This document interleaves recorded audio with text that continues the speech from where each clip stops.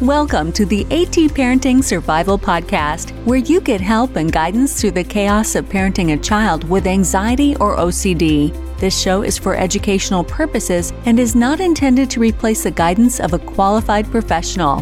Here's your host, child therapist, Natasha Daniels. Well, hello there, and welcome to another episode of the AT Parenting Survival Podcast. Today, I want to talk to you about how to spot if you're talking to OCD versus your child. And what I mean by that is a lot of times OCD will try to get you to do things or say things or respond to things in a certain way as a compulsion. So you're kind of metaphorically the sink and your child is trying to metaphorically wash. And we will talk about what that is, why that is, and what to do as a parent when you do spot it. But before I get started, I want to thank NoCD for sponsoring this episode. NoCD offers affordable, effective, convenient therapy, and they're available in the US and outside of the US. You can schedule your free 15-minute consultation to see if NoCD is the right fit for you and your child. Just go to treatmyocd.com. That is treatmyocd.com. The link is in the show notes. I also want to give you a little update about a couple things happening in my world, in our world, so that you don't miss it. I do have my self-care for parents raising kids with anxiety or OCD free series coming out this week. Woohoo! For those of you that haven't listened to me or followed me in a while or forever, I do this free series twice a year. And I have another series that I do twice a year as well. So I do 4 free series a year to help support you. And this is when I dive deep with you, and everything is on demand, which means you don't have to participate live during the week. It's actually like a 2-week process when the series is open. You can watch these videos. They come out. We email them to you. You can watch them on your own time. And then I do a pop-up temporary Facebook group for the series where I go in and I go in more depth than I teach on those videos. And this free series is all about how you need, and I never use that kind of language because I don't like to tell anyone what they need or should do. But in this case, I think I can use this word. You need to take care of yourself. Taking care of yourself is really important. It's not a fluffy bonus thing to do. It's something that actually will make or break your child's long-term success. And I know that sounds pretty radical and extreme, and you might think, why should I be focusing on my mental health or my self-care when I really need to focus on how to build my child's skills? And I do help with that in general, in all the resources, online classes I have, my membership community, but without learning how to take care of yourself. And I don't mean that in a cheesy way. I don't mean that in like getting massages and having chocolate. I'm talking about mind shift changes, mindset changes, looking at how you perceive things, how you communicate things to your child, your support group, where you get your information, all of that. So when I say self-care, I really mean something different than most people think. So I hope that you'll join me. You can either passively participate by just watching the emails when you sign up, or you can, carve out some time and actively participate and really jump into it and dive deep. Parents that do that, I've seen, have emailed me every time I do this series, which is twice a year. And I've been doing it for a few years now. I always get emails from parents afterwards, months afterwards, saying, wow, like that free series really made a difference in how our house is run, how my child is doing, everything. And so I hope you'll join me. You can sign up for free at atparentingsurvivalseries.com. I will leave a link in the show notes, but check that out at atparentingsurvivalseries.com. That is starting, let me look on my calendar. It's starting this Thursday is the first video, but you can catch up and listen to it throughout the series. And so, because I don't like the stress of feeling like, oh no, I'm going to miss it. So the series starts on the 25th of August, 2022, and it ends on September 4th, that Sunday. So join us anytime if you're listening to this during that period of time. And then if you're not, don't worry, I do them twice a year, so you'll catch it again sometime. All right, let's dive into this topic because I am excited to talk about this today because I have a long list of things I want to share with you. And I feel like you're going to walk away from this episode with some ahas because OCD hides in plain sight. And more often than not, we are talking to OCD when we think we're talking to our kids. And it's really, really important that we know this, because with OCD, and I'll just briefly dive into this, OCD is having an intrusive thought, feeling, image get stuck in your head, and the need to do or avoid something to get that brief relief. And the more you do or the more you avoid, the bigger your OCD grows. And so part of that loop is parental involvement, because OCD, as I always say, is a family affair. And it is more of a family affair the younger your child is. The older they get and the longer they've had OCD, they learn how to mask it. They learn how to do their own compulsions without, people recognizing it. And that actually gets a lot trickier. And so when you have pretty overt, obvious OCD, it's actually easier to help your kids pull out those weeds. It's harder when it goes undercover. So if you don't know what to look for, though, it could be hiding in plain sight and it can be really overt, but you're missing it. And we don't want that, because what happens is your child has an intrusive thought or feeling. And I'm going to give you an example. I feel like I'm going to spitfire information at you today, so bear with me because I feel like I have a lot to share on this. So if your child has an intrusive thought, and I'm just going to come up with one that is common. And let me just preface this with OCD comes in many different flavors and themes. It's whack-a-mole. It changes themes and flavors all the time. But the way that you treat OCD is the same. And so it can be helpful to know the themes or the kind of the major ways that the subtypes of ways that OCD pops up, because you can spot these questions easier. So I always advocate that parents understand like the common OCD themes that pop up, but you don't want to get tunnel vision and get stuck on thinking now I have to address those in all different sorts of ways. That's the con side of the pro and con of understanding OCD themes, is that the framework is always the same. And the same with what I'm going to go over today. The framework is the same. Your child is having an intrusive thought, and let's say the intrusive thought is, I'm a bad person. And they have moral OCD themes, which is I'm a bad person, or I might do bad things, or I've done bad things, or what if I do bad things? That's moral OCD. And we're not going to dive into these different themes. I'm just giving you broad strokes. This is a little bit more of an advanced episode in that I'm assuming that you understand OCD, and I'm assuming that you understand some themes. And if you don't, that's okay. You can always go to my website at atparentingsurvival.com, go all the way to the bottom, go to the search button, and you can type in how to know when it's OCD or OCD themes or anything I'm talking about today, and you'll find an episode where I have given you some more basic information. But this episode is not meant to diagnose OCD. It's not meant for you to take what I'm talking about and say, oh my gosh, my child asks those questions or they do those things, so they must have OCD. That's not the purpose of this episode. This is not diagnostic. I mean, all my episodes are educational only, but especially for those that are listening and haven't dived into my resources and don't have an OCD therapist, if you hear what I'm saying and your child isn't diagnosed with OCD and you don't even know if they have OCD, maybe you're listening to me because your child has anxiety and you're like, oh my gosh, my child does that. My child does that. That all that means is that maybe you should get an assessment. Get an assessment by an OCD therapist. Go to iocdf.com/find-help or go to NoCD at treatmyocd.com and get an assessment. It can never hurt to get an assessment, but don't use this as diagnostic criteria because that's not what this episode is. I had in mind primarily people who already are dealing with kids who have OCD, and just to fine tune your skills on how to know when you're not talking to your child, when you are actually providing some sort of compulsive behavior. But I know there's going to be people who listen to this who are new in the game and are going to, get freaked out because they're going to hear things that sound OCD-ish. And I don't want A plus B equaling C without having that professional assessment.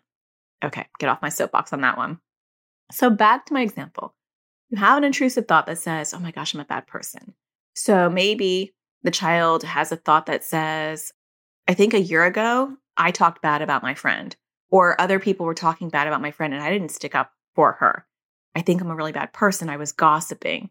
And then the compulsion, this is the part that involves you, because people say, well, what do they do with that? They're just having an intrusive thought, an upsetting thought.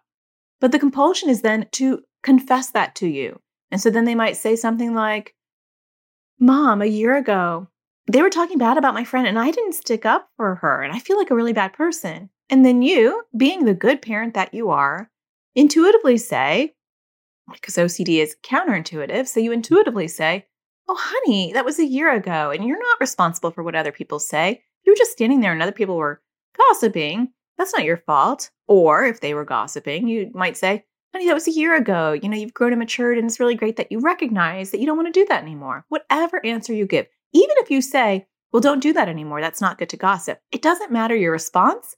You provide reassurance in whatever way, whether it's even punitive or judgmental or critical or positive and reframing. You have completed that loop by processing that with the child.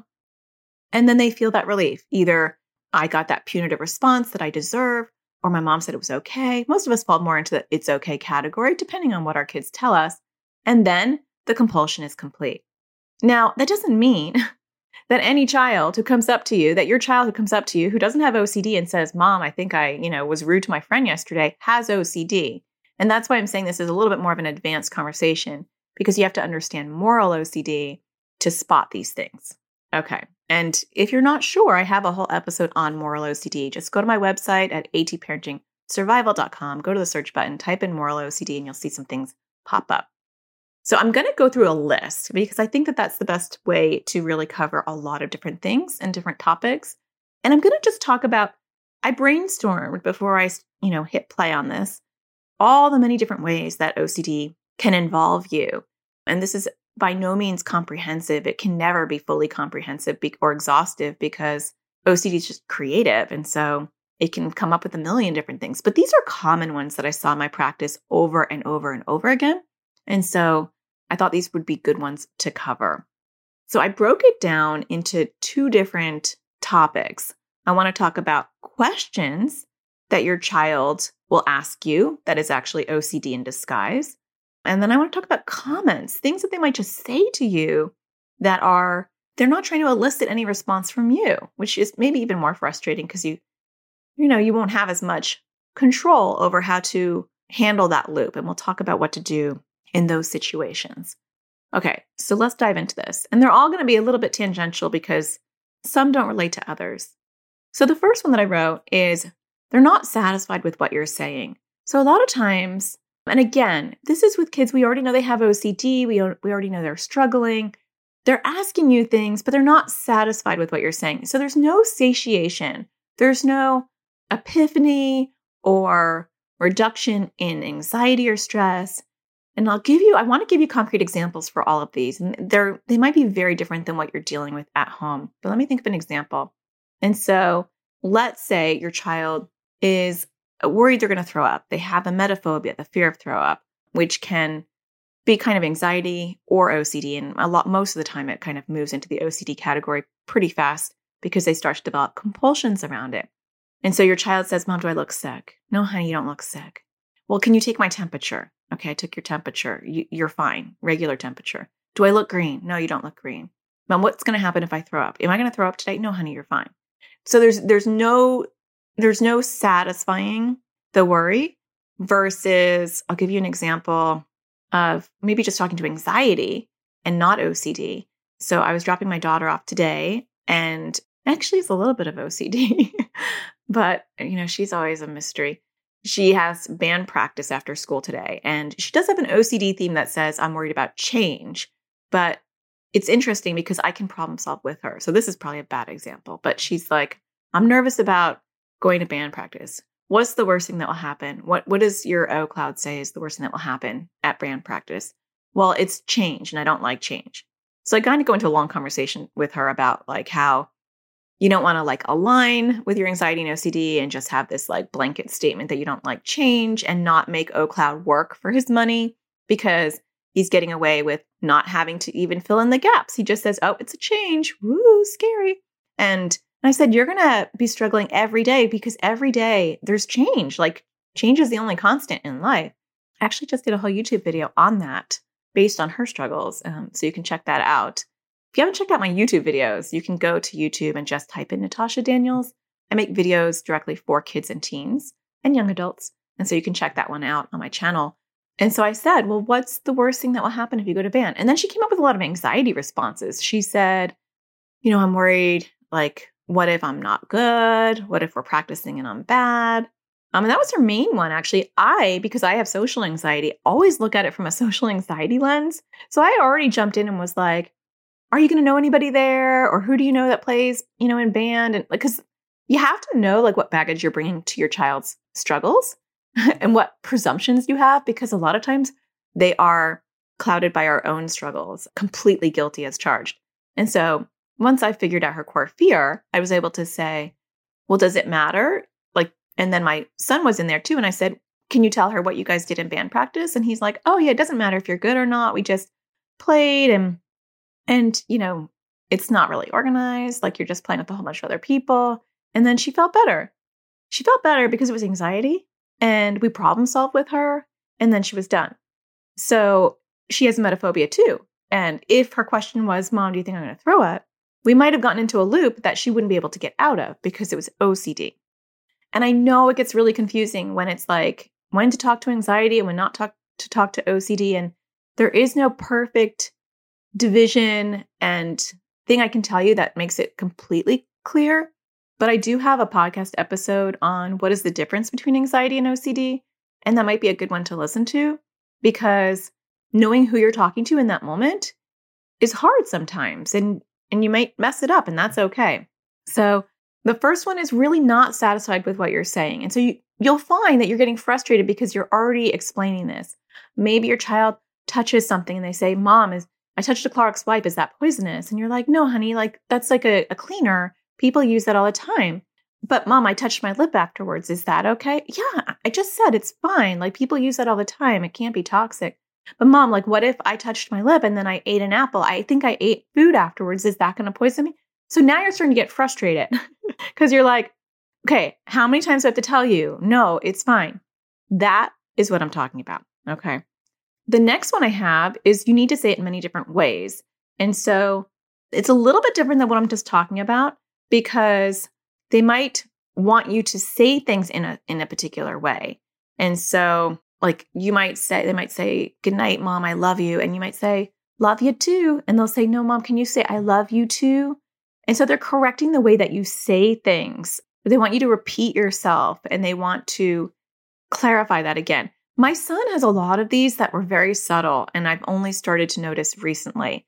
I will be talking to my daughter and he may not get it or fully understand it. And I just thought it was him. And lately he's been able to vocalize a little bit more. And I realized this is a just right OCD thing. I'll be talking to her. Actually, this just happened this morning. Welcome to my world. We were in the drop-off lane of the school and there's a dumpster there and it was like painted red, but it was fading. And my daughter said to me, Mom, that kind of looks like plastic. I want to go and squish it because the red and the fading part, it kind of made the dumpster that was steel or whatever dumpsters are made out of. It made it look plastic. I kind of saw where she was going with that, but not 100%. I said, yeah, I guess I can kind of see that. And my son was like, wait, it's plastic? What do you mean by that? You want to touch it? What do you mean by that? And he's a very smart guy, And so she's like, it looks like plastic. So what do you mean? Like the corners look like plastic or like what part looks like plastic? Like the whole thing looks like plastic. And what happens is we wind up getting really annoyed at him and we both say, stop, we weren't even talking to you. Like, let it go. But what I've noticed is that happens a lot. And I have had conversations with him and he'll say, Mom, I just feel like I have to know. I have to fully understand it.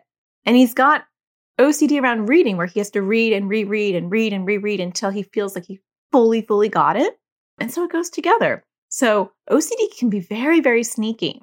The next one is, I actually kind of gave you a really good example that covers a lot of these because I wrote, needs to say it in many different ways, wants you to respond in a particular way, and keeps giving you further info to see if your answer will change. And so my Clorox example kind of covered a couple of those. So you need to say it in many different ways. You're not satisfied with what you're saying. And they keep giving you further information to see if it will change. But that doesn't have to be with just that example. I mean, really, it could be anything. You could say, your child could say, I'm trying to think of an example. Am I sick? And then your child might say, but I think I ate something weird last night. Do you think I'm okay? Like giving you more information. Or if they worry they're a bad person and they feel like you don't fully understand, maybe going back to the gossiping example, maybe your child gives you more information, but mom, like I agreed with them, or mom, I think I nodded. So giving you more information to try to change your stance to see if it will stay firm. Or is this expired? Or is this meat cooked? Yeah, it's cooked. I already cooked it, but there's a little pink in it. Well, steak has a little pink in it. But mom, this looks like it's like bleeding. Do you think that's okay? Yeah, it's fine. I just told you. But you left it out on the counter for a little while. Is that safe to eat? So giving you more and more information. So a lot of those can actually overlap. The next one is ask the same questions or themes of questions daily. So when you're starting to see questions popping up in the same way, they're asking me a lot of questions about if they're a bad person, or they're asking me a lot of questions about their health, or they're asking me a lot of questions about their food, or they're asking me a lot of questions about the toilet. So looking for patterns and repetitive themes can be very helpful as well. Ask you permission for simple things is my next one. So this one gets missed until you get annoyed. A lot of these are like, you miss them until it's happening a lot. And most of the parents that I've worked with when they were dealing with a lot of these things would say, this has been going on actually for like a year, and I didn't realize this was OCD. And I am so guilty of this as well, especially with my son, him fully needing to understand something. I thought that was a personality quirk. And now I'm really seeing how that's aligned with his reading struggle. The reading struggle, I thought he had a focusing issue until we really sat down and fleshed it out. And it was like, no, he feels like he might have missed a word or he didn't fully understand a word. And he's gifted. He's like off the charts in all, like in ELA and in math. And so he said he just had to keep reading and rereading. So a lot of these get missed with even someone like me who does this for a living. So don't feel bad if you're missing some of these, because like join the club. It's sneaky and it's subtle until it's not subtle, until you're like, oh, it's like, that drip and it's just dripping nonstop. And then all of a sudden you're like, I can't stand that drip anymore. It was like such a quiet little noise, but you're like, if that faucet doesn't get fixed, I'm going to, pull my hair out, and it's because it's that slow and steady like torture that you're experiencing. So asking for permission for simple things might be something like, Mom, can I take a shower? Well, okay, of course you can. Like, you're 12. Well, since when are you asking for permission? Can I eat this cookie? Can I have this bag of chips? Questions that they don't normally require permission for. So not things that you want your kids to ask permission for, and now they're finally doing it, but things that don't require permission. I'm going to go sit over here, or can I take this towel over here? So just like permission type of things. It's going to look different in each person's house, but that can be something. And I'm not going to dive into like what themes these are or what to do about it. I will like in general talk about what to do about these things, because I hate giving you information and then not giving you some solutions, but I'm not going to dive into the themes because they will be different depending on your child. Okay, the next one I have is ask you if things are safe. This can be anxiety or this can be OCD. With OCD, they're not satisfied with the answers. Anxiety over time will be satisfied. OCD will be satisfied when you complete the loop, but then it will come right back. So it's like, you're like, we just had this conversation, or we had this conversation yesterday and the day before, where anxiety tends to like problem solve, and it might come up with like a different issue related to that, but it's working through it. So they are different. So ask if things are safe can include food. Is this expired? When did you buy this? Does this smell weird? Does this look weird? It could be things like that. It could be about touching things. Mom, I touched this plant outside and then I touched my lips. Is that plant poisonous? I touched a Clorox wipe. I use that one because that one's a really common one. Mom, I was making eggs and I cracked an egg. I think I got some egg yolk on my hand and I washed my hands, but then I touched my backpack. Do you think I'm going to get sick?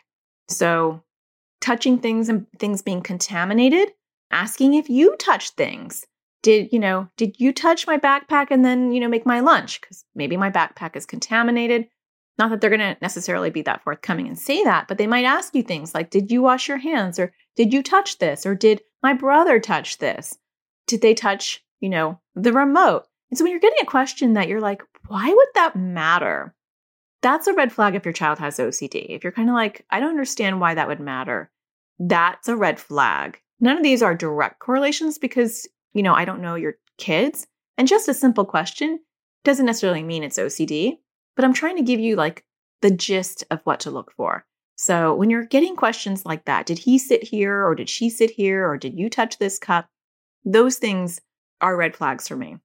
And the other ones can be scenarios, things that are safe or not safe.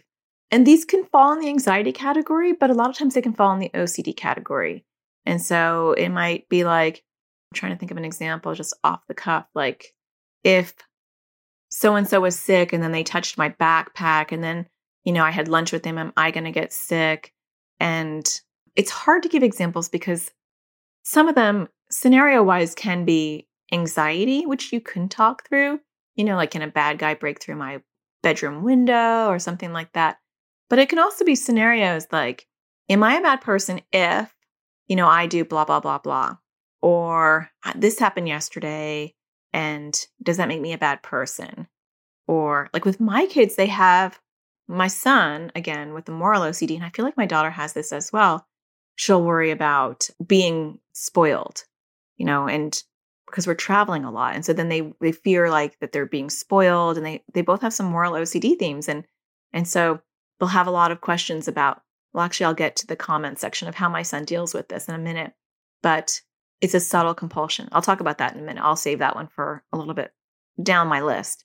So my last one on questions is, these are questions that can seem philosophical, and these can get missed. They can seem like they're identity questions, exploration questions, and they can be. So how do you differentiate? And it's tricky. So I'm just going to give you some possible ways to explore this and try to be able to see. And I'm going to use some examples. So existential OCD can vary. The themes around existential OCD are kind of like, what's the meaning of life? What's purpose? Who are we? Sometimes I see a lot of depersonalization or derealization around that. I do have a whole podcast episode on that if you're interested in that topic. I actually have YouTube videos for kids who struggle with this too. Like, am I real? Are you real?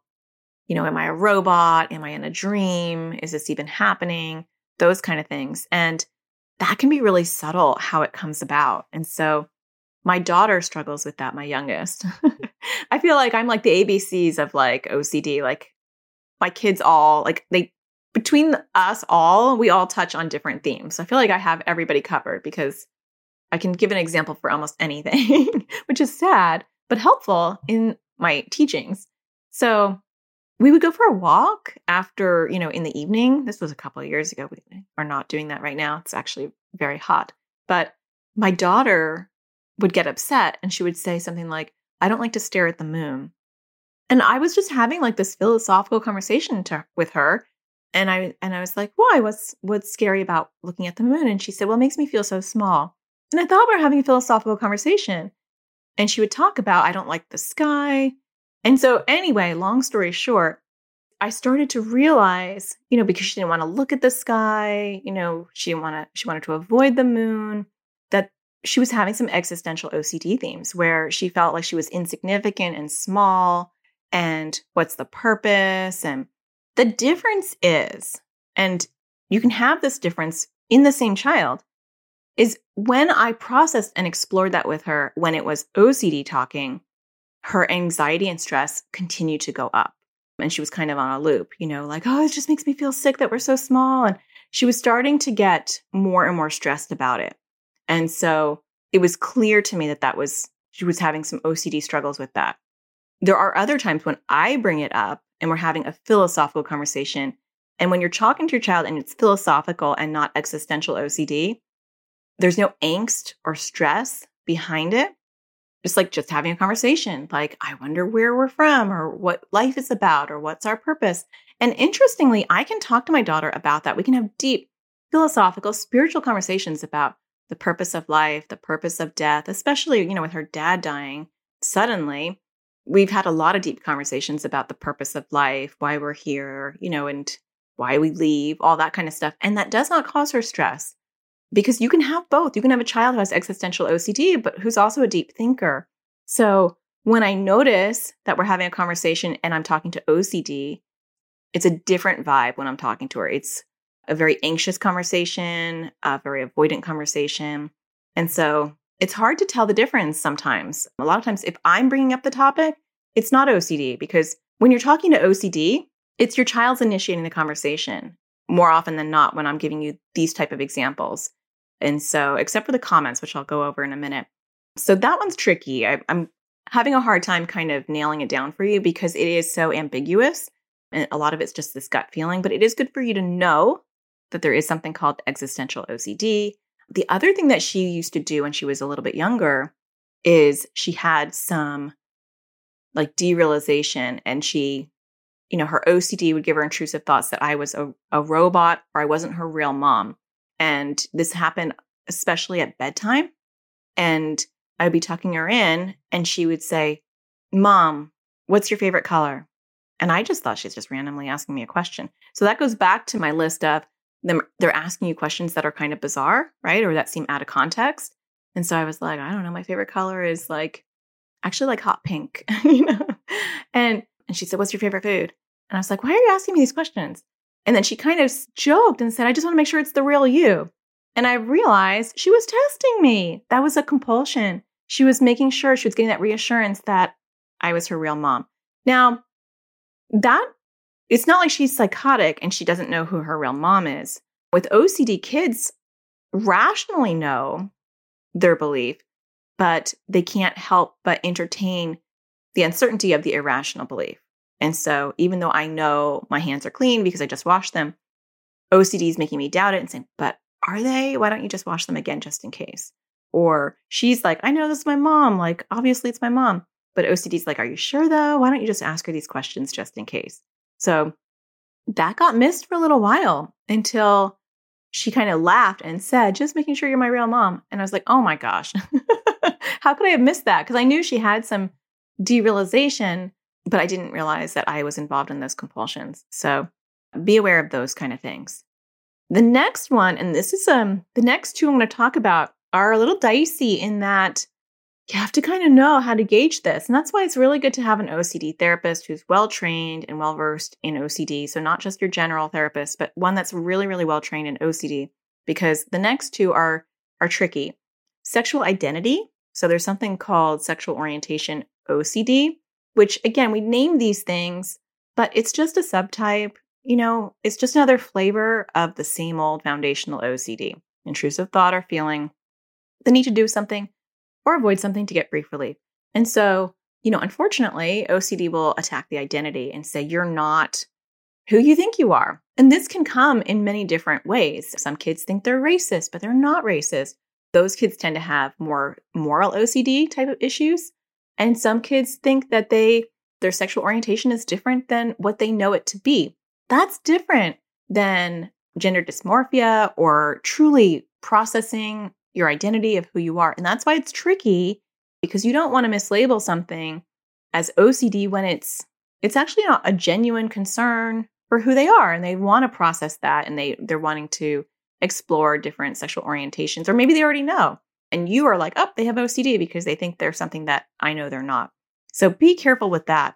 But there is sexual orientation OCD. We don't talk a lot about that in pediatric OCD, but it's important and we should talk more about it, where they might think that I am something I'm not. And so they might say, "Mom, how do I know I am not gay?" Or "How do I know I'm not trans?" Or "How do I know that I'm not straight?" I actually have seen it the other way. I have seen kids that are gay or bisexual or trans worry that they're heterosexual. So it's not a one arrow direction. It is just basically, I know who I am, and now OCD is making me doubt who I am. And that can really be in any capacity, whether it's sexual orientation or whether it's their belief system. I'm aligned with this belief system, and now I feel like, what if I'm this belief? And plug and play, that could be anything. And so when they're asking you, how do I know if I am blah, blah, blah? It's just having that extra ear for OCD. So that's something to be aware of, because I think we don't talk enough about that.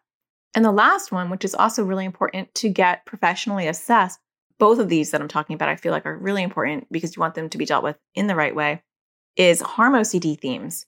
And so sometimes kids will have intrusive thoughts that they're suicidal, but they don't want to be suicidal, and they are not suicidal. They don't have suicidal ideation. They fear suicidal ideation. Sometimes it's homicidal ideation, but I see more suicidal ideation or fear of harming someone as a theme. And this pops up in your dialogue with them where they might say, how do I know if I'm suicidal? Or how do I know if I'm depressed? Or what are the signs of depression? Or what do I know if how would I know if I need help? Those are scary questions to hear. And a lot of times then you have to have a really good ear for it. And you want a qualified professional to assess this for sure if your kids are saying these type of things. But with the kids that I've worked with that had harm OCD themes and would say these things to their parents, like, do I look depressed? Or how do I know I'm depressed? Or what are the signs of depression? Or how do I know if I want to kill myself? They are so fearful of these thoughts. They are not aligned with their thoughts. It's incongruent with their mental status and who they are. And they're terrified that they might do something that they don't want to do. So they might be avoiding the knives in the kitchen, or they might be holding their hands under their lap when you're driving so they don't accidentally open the door and try to fling themselves out. They might stay away from the curb because they're afraid they might fling their body into the traffic. And there's no impulse to do those things. There's no desire. The fear is, what if I can't control myself? Which is OCD, right? It's like this fear that something's going to happen that we can't control or we can't be certain of. So be careful with the questions that you're getting because, if you have a child who's asking a lot of those questions and you take them to a general practitioner, a general therapist who's not specialized in OCD, that could be a long road in the very, very opposite direction that they need to go, because you don't want a child who's actually having harm OCD thoughts be treated as if they're suicidal. And a child with OCD can have suicidal thoughts that are not harm OCD. And that's another ironic struggle, is you don't want to overlabel that and then not get them the help they need. But the real identifier for me that I've seen in my practice is the child is completely incongruent. Their beliefs are incongruent with any suicidal ideation. Like they are just so upset by the fact that their brain would even consider that or think about that, versus kids that are depressed and suicidal, even some of the time feel like, oh, I was having a really bad night and I was just really upset. And today I feel better and I feel bad that I had those thoughts. That's different than it's always incongruent. It's never aligned with what they're thinking. Okay, so let's move on. I have a couple of them to end this episode that are more comments that you might notice. So they're not asking you to participate necessarily, but something you're noticing. So one is they tell you the same thing frequently. And this can be different for each kid depending on what's going on. My son, and I've mentioned this recently before because I'm starting to notice this a lot, he will thank me for things profusely, and even when it doesn't even relate to him. And it always sounds the exact same. And so look for patterns in your child's mannerisms and behavior. You don't want to obsess about this where you're not enjoying your kid because you're constantly analyzing what they say. But just have an ear out for some of these things. Notice these patterns. And so he will say, Mom, thank you so much for making us this dinner. I really appreciate it. Even dinners that he's not even eating. Mom, thank you so much for taking us here. It's really fun. And I notice a lot of time, I'm starting to notice a pattern. And I've missed a lot of this. If I am annoyed with one of them, which happens a lot, especially when we travel and stuff. If I'm annoyed with one of them, or I actually outright just redirected or snapped at somebody and it wasn't him, he will come in within a minute or two and he'll say, Mom, thank you so much for taking here. I'm having a really great time. And what I'm noticing is that he has intrusive thoughts about being a bad person and especially about being entitled or spoiled. And so that's his compulsive behavior. And he also apologizes a lot. He says, I'm sorry a lot. And we've joked. And now I say to him, sorry, not accepted. And he knows I'm talking to his OCD. But I'm starting to notice that even his praises, which I've liked, because I'm like, he's such a polite kid. It feels good. I'm taking them somewhere and I'm really angry at one of my kids. And then he comes in and says, Mom, thank you so much for taking us here. And I really appreciate that. But just because it makes me feel good doesn't mean it's a good thing. And so we'll talk about how to handle these in a second. I just want to get through this list. The next one is they make similar bizarre statements. So if your child is having to say something, sometimes OCD will make them have to say a phrase or an expression that doesn't maybe fit the context or it seems kind of bizarre. You want to look into that. I've had kids who've had to say things like, just kidding, after they say something, or they have an intrusive thought in their head and they have to say that. And so sometimes kids are having an intrusive thought in their head and then the compulsion is to actually say something out loud. So sometimes you'll see kids whispering what they're going to say under their breath. They'll repeat it twice or they'll repeat their words twice. Now, there is a disorder that I think is related to ASD where kids will repeat under their breath, and that is different. So I'm not talking about kids who have ASD, but sometimes kids will have to repeat their words or their sentences twice because they didn't say it just right. And so looking for those kind of things is an important thing to look for. The other one, which gets missed almost always, is a lot of the kids who have moral OCD. So they fear being a bad person. And one of the main things that I see a lot with kids with moral OCD is the fear of lying, which kind of goes under, to me, it goes under the moral OCD category theme. And so they're worried that they might be a liar. And so they have a hard time making decisions. So if your child's having a really hard time making decisions and they have OCD, you might want to explore if that's a component. Some kids with anxiety have a hard time making decisions because this is a really good decision, and then this one's good too, and I don't want to miss out. And so they just have a hard time making decisions. But OCD can also cause that because what if I'm lying? You said, honey, do you want pizza or do you want spaghetti? And I said pizza. But then what if I'm lying and I actually want spaghetti? Then I'm a liar.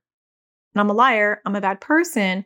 And so now I feel worried. And so they soften it with answers that include maybe, or I think, or I guess. And so you have to have a really good ear for this. And once you're listening for it and it is happening, you'll hear it all the time. Because I've done this with kids that I've worked with in my practice where I caught it. And then I'm like, oh my gosh, everything they say ends with I guess or maybe. And then I can't unhear it. I hear it everywhere. And so you just have to tune in a little bit. So if your child has moral OCD themes or you're like, oh my gosh, my child does say that all the time. How was your day? It was good, I guess. Do you want ice cream or should we go out for pie? I think maybe pie, I guess. It's like, did you take the towels upstairs? Yeah, I took them upstairs maybe. Or I think, so it's like, it's very, very unnoticeable. So pay attention to that. So what do we do with all that? Those were just like some pretty big highlights of things that I see that are very common. There are a million other ways that your child can hook you in that I didn't cover, but you get the gist for sure. So when they're involving you, the first thing in all of these, and it's the first thing in everything, is helping your kids see that it's OCD. There's no point in pulling back your accommodations or changing your behavior or responding in a different way without first pausing and educating your child on why that's OCD. And you have to do that in a very skillful way, because if you're like, I listen to a podcast and, when you say maybe, that's OCD. So from now on, when you say maybe, I'm going to say, repeat that sentence without maybe, or when you say, did I do this wrong? I'm going to say, maybe you did, maybe you didn't. And your child's just like, what is going on here? That's not fair.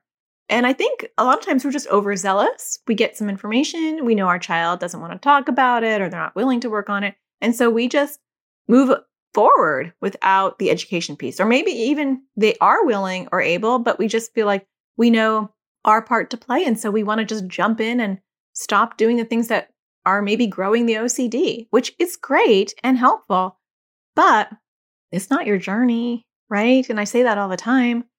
Whether you want to grab the steering wheel and try to, ride that car for them, it's not going to work out because you're not meant to drive the car. Their foot is on the gas or the brake. Their hands are in the steering wheel. And you're just in the passenger seat guiding them. You're a coach. You're a cheerleader. You're a teacher. You're a parent. That's your job. And even if you try to steer, the car will crash because you can't drive from the other side. Not well at all, right? You can't go over there. So education is always the first step. And you might have to do this in a series of conversations over a period of time. But you want to say what OCD is. And you can use my videos as an example. That's why I have a YouTube channel. podcast is here to support you, and my YouTube channel is there to support your kids. And, educating them is really important. And so what is OCD, how it shows up, that it's an intrusive thought or feeling, and you have to do something or avoid something to get that brief relief. We want them to understand the loop. And then when they understand the loop, we want them to understand why breaking the loop is so important. Even though short term, it doesn't feel good to not get that response, long term, it's going to be better. I am actually done with my kid and teen OCD course, which I'm really excited about. So I'm just, putting it together. All the videos are done, but it is going to come out at the end of September. And I'm hoping that it's going to fill the gap in this area because up until now, I really don't have my courses on my online school, which is atparentingsurvivalschool.com, are for you. They're how you can help your kid crush OCD, how you can help your kid crush anxiety, my social anxiety class is actually directly for kids with social anxiety or teens or parents. And my difficult behavior class and my sleep class have videos for you and for your kids. But the one thing that I don't have that really I should have is a class directly for kids and teens with OCD. Teach them directly. And so I wasn't going to do that just because after my husband died, I was done. I was I'm just going to continue to support the work I've already created, and that's plenty. And then the last 6 months, the fog lifted and I was I feel inspired to create a class for kids and teens directly. I just pretended that someone was in my office and what I would do with them in therapy and made it a course. And so I am excited because I think that will actually help. If you want to get on the wait list for that, you can, because I will be emailing the wait list with a discount for the first 48 hours that I open that class. And so I'll leave a link below in the show notes, but it's at atparentingsurvivalseries.com, which is to sign up for my series. But if you do /waitlist-OCD, so atparentingsurvivalseries.com/waitlist-OCD, so waitlist OCD, you can get on my waitlist, and that way you will get notified before this course even comes out and you'll get the discount. But I am excited about it. So that is one way to help your kids understand, because if they don't understand OCD, they're not going to understand you pulling back your accommodations. So once they understand OCD, and then you say, I notice, this is what I do with my son. I notice that you've been apologizing a lot lately, and his OCD is called squishy. And I teach kids in this course how to personify and name OCD and why that can be helpful, although they don't have to. And the cool thing about the course, not to keep going on about it, but I interviewed a whole bunch of kids and teens with OCD, and they weave in their own advice throughout the course, which I think is even more powerful to hear other kids talking about their struggles with OCD and talking about what they do that helps, that's clinically sound. And so I think that that's going to be pretty powerful too. I'm actually going to make my kids watch the course. I think they'll be happy to do it, but because you never can get enough information for your kids, and my kids too. Sometimes I'm surprised that they don't know something. I'm how could you not know that as my kid? And they don't. I remember I was talking to my daughter about exposures. No, we were talking about ERP, and she's what's ERP? I'm how can you be my kid? But, I think I just don't ever go around saying, let's do ERP. I normally say, let's do exposures. And so she didn't know what that meant. And I had to explain it to her. So never assume your kids know fully what's going on. But once they understand what is OCD, and once they understand how them asking a question is growing their OCD, then you come up with a plan together in a perfect world. If your child's not willing or able to work with you on that, then you come up with your plan of what you're going to do, because you control your behavior. You don't control theirs. So you can control how you respond. And so with my son, I'll just use a concrete example. He was saying sorry a lot. And then he said, yeah, it's squishy because I feel really bad. I feel like a bad person. And I said, the more I say it's okay every time you say you're sorry, the more squishy's going to grow. And so even though he understands this, or I feel like he understands it, I'm explaining it again to make sure that he 100% understands. With my kids, I try to not fill in, the gaps for them. I want them to come up with their own thing. So a lot of times I'll say, so how do you think I should respond to that from now on? If we know that that's squishy, when you say you're sorry, how should I respond? And I do that on purpose because I want, if they give me direction. So if your child says, Mom, you should respond this way, and it's a clinically sound way, they're more likely to go along with it They may not in the moment. They might get frustrated and say, forget it, I want you to say this. And that happens a lot. But there's more power when they come up with it themselves. And so my son said, don't accept my apology. And so I said, okay, how about this? When you say I'm sorry, I'm going to say sorry, not accepted. And you'll know that I'm talking to Squishy and not you. And he said, that's fine. And so now when he ever says, I'm sorry, I always say, sorry, not accepted. And he laughs because it's kind of funny because I say it in an obnoxious way, like sarcastically, and he has a good sense of humor and he laughs. He never gets mad. That's not to say that every kid isn't going to get mad because they will. I mean, it's just not one of his main themes. So he's able to kind of laugh at it. Now, when he says things like, Mom, thank you so much for blah, blah, blah, blah, blah. We haven't addressed that yet. That's it's been going on forever, but I feel like it's revving up. And so I'm going to have a conversation with him and I'm going to say, I notice that Squishy says, thank you a lot and I appreciate it, but not if I'm talking to OCD. And so from now on, when you say that, one, how about you try not to do that? Like, let's talk about a different way that you can show your gratitude. And let's make it different each time so that it's not a pattern or a compulsion. And it's okay if you don't ever say thank you, because I know that you appreciate what I'm doing. And because, OCD is getting in the middle of it, how about you just don't say thank you to me for right now? And that could be a plan. So the goal is to come up with a plan together so that your child feels good about it. And even if they are angry in the moment, long-term, you're really helping your kid. And so we don't want to gauge our success as a parent raising a child with OCD on whether our child is happy with our response or not, because your child will never get better if your gauge is how happy your child is with your interactions. Because if you're doing the right thing, and this is going to sound a little horrible, but if you're doing the right thing, your child's going to get upset sometimes because the OCD is not getting fed.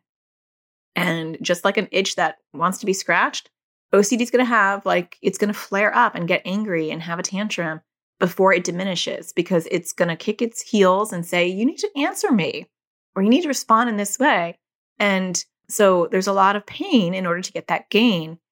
And that's okay. That's part of the process. We have to go through the hard parts in order to come out the other side. And if that's hard to stomach as a parent, which it is for a lot of us, then you have to do your own work on what triggers it brings up and what stories you're telling yourself when your child is mad at you for doing something that's going to be clinically sound and therapeutic long-term. What is it about needing your child's immediate approval or satisfaction that has to do with your own struggles or issues of needing acceptance or belonging, or what it means to be a good parent, or what your own childhood brought to your parenting? And I have episodes on that to help you explore it. You can go to my website and type in childhood or parenting for your own struggles, because I feel like parenting kids with anxiety and OCD inevitably brings up and highlights our own struggles, our own strengths, our own issues, our own fears, our own traumas. It's just one big ball of a mess, and we have to untangle that, in order to be a really effective parent. We have to do our own work, which actually is a twofer, because when you do that, you're improving, you're growing, you're becoming an amazing person, as well as your child. And I think that's very cool. So that's why I do my self-care series, my free self-care series, because I feel like they are so interwoven and interconnected. People don't realize how interconnected your story, your struggles, your perceptions, your mindset, and your support have on your kids. And this is a perfect example. If you can't handle the stress that's going to come with your child saying, Mom, am I going to throw up? And as long as you just say to your child, honey, you're not going to throw up, everything will be fine. And instead you say, and this is what I say to my daughter, you may or may not throw up, which is somewhat aggravating their stress in that moment, but helping them long term. That might be hard to stomach. But if I have a good mindset, my perceptions are solid, I've worked through my own struggles, maybe my own childhood, I have a good support network, and I'm recharged, then I can stand firm and say, you may or may not. And either way, I know that you can handle it. And that's a gift to your kid. But you can't do that if you are coming from a place of emptiness, or, your tank is not full, or your mindset around doing that needs a little tweaking. And it's different for each person. But join me for that free series that's starting this week. Again, it's atparentingsurvivalseries.com. And I use that website for my waitlist too. So it's a little confusing, but you can get on my waitlist at atparentingsurvivalseries.com/waitlist-OCD as well. And I hope to see you in the series. We do that pop-up Facebook group, and I make it really fun because just like with our kids, like if we're going to be tackling a really hard subject, we want to make it fun. So I give out like Amazon gift cards, and we do raffles every time I do a Facebook Live, and I get to know people in there and people support each other. And I love my free series because it's a fun time where I always meet new parents and parents get to know me. And then I open up the doors to the AT parenting community at the end. And so people can continue with me, or they can just get all that wealth of information through the free series itself. So I hope that helps you. If you are enjoying the podcast, I feel like this podcast episode gave you a lot of information. If you're finding that helpful, don't forget to hit a star on iTunes or Google Play or Stitcher, wherever you consume your podcasts. And if you have a few extra moments and can leave a review, I greatly appreciate that. And to show my appreciation, I always like to end reading one if I have a new one. So I do want to say thank you to Nicosaurus80, who wrote great information for parents. This is my go-to podcast for everything parenting. I'm a parent and a therapist and love being able to recommend this to families I see for easy to access and reliable information to help them through the ups and downs of raising kids. Thank you. I love that. And I love that you're a therapist and you're able to use this as a parent and therapist, and that you recommend it to other parents as well. So thank you. I appreciate that. And thank you for taking the time to write a review. If you write a review, maybe I'll be reading yours next time. And don't forget to find the sparkle in everything you do. And I'll be talking to you again next Tuesday. Take care. Thank you for listening to the AT Parenting Survival Podcast. To get additional support raising a child with anxiety or OCD, visit Natasha's online school of on-demand classes at atparentingsurvivalschool.com.